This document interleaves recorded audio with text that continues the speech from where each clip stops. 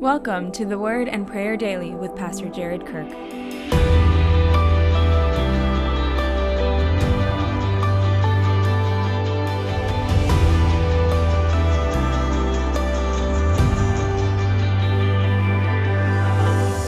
James 1, 12 through 15.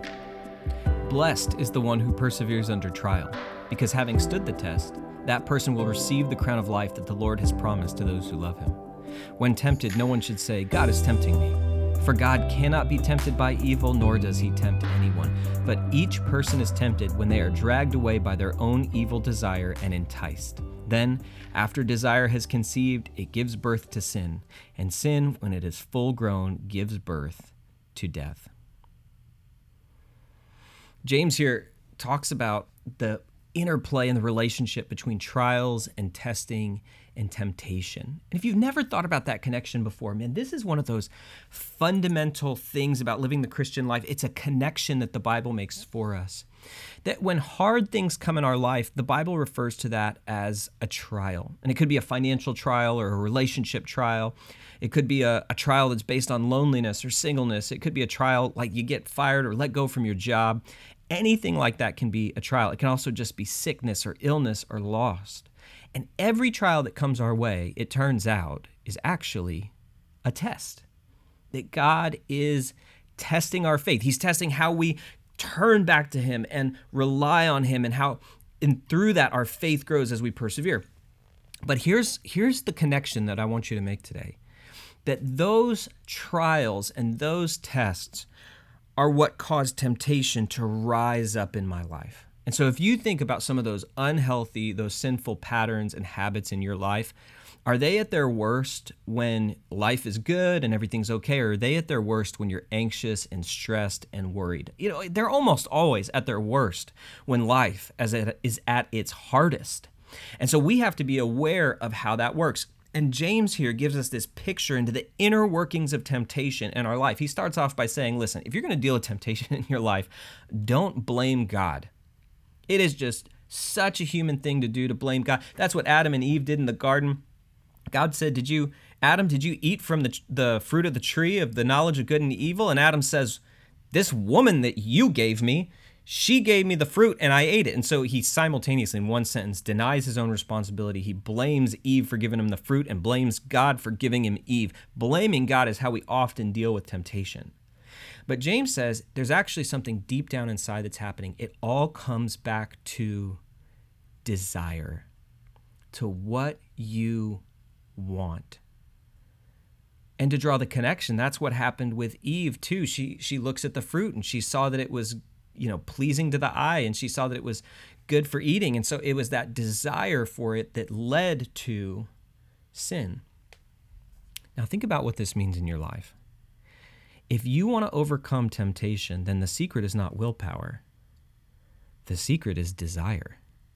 You've got to want something different.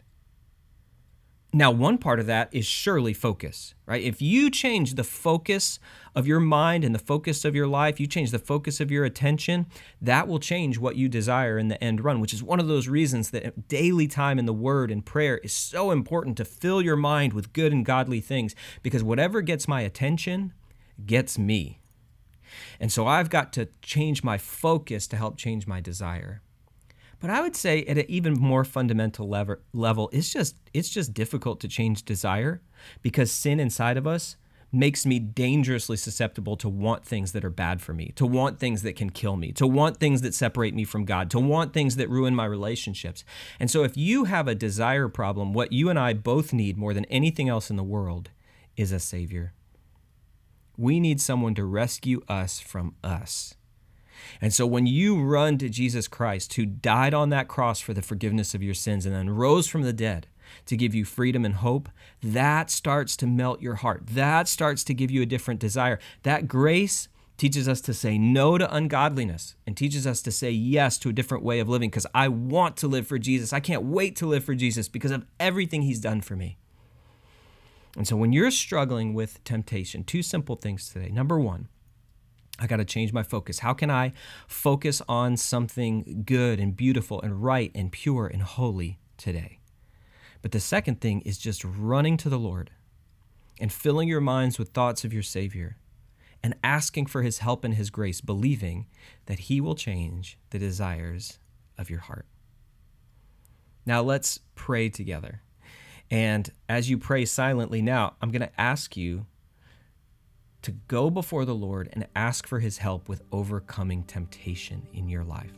I want you to think about those things you keep struggling with over and over again and ask God to help you resist temptation. Let's do that now.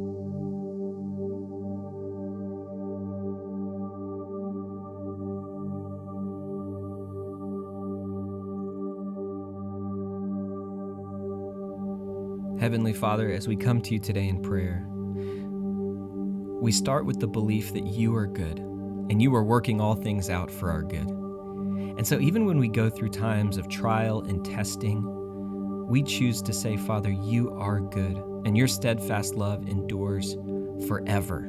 You're not trying to trick us. You're not trying to trip us up. You're not hoping that we fail or waiting to see if we fail or fall.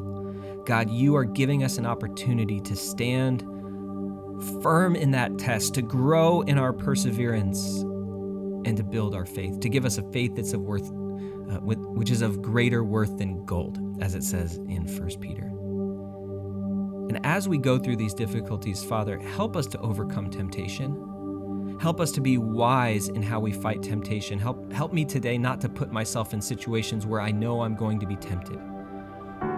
Help me to fill my mind with good and holy and pure things. Help me to fill my mind with thoughts of you. Help me to fill my mind with thoughts of Jesus, with worship songs, with scripture, with encouraging words from other believers. God, help me to fill my mind with thoughts of you, that I could learn to desire you, that I could learn to want heaven more, that you would give me a deep and abiding desire to follow Jesus with my life. And Father, I do struggle with what I desire. And I often want things that are dangerous or deadly for me. I pray that you would take those away from me, God, and give me better desires. As I think about Jesus, give me more pure and holy desires, just wanting to live a life according to your will, and wanting to live a life that pleases my Heavenly Father. God, would you do all this for us today? Help us to live that righteous life according to the powerful name of Jesus.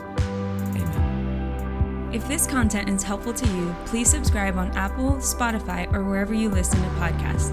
To help get the word to even more people, please leave a review and a 5-star rating. God bless and have an amazing day.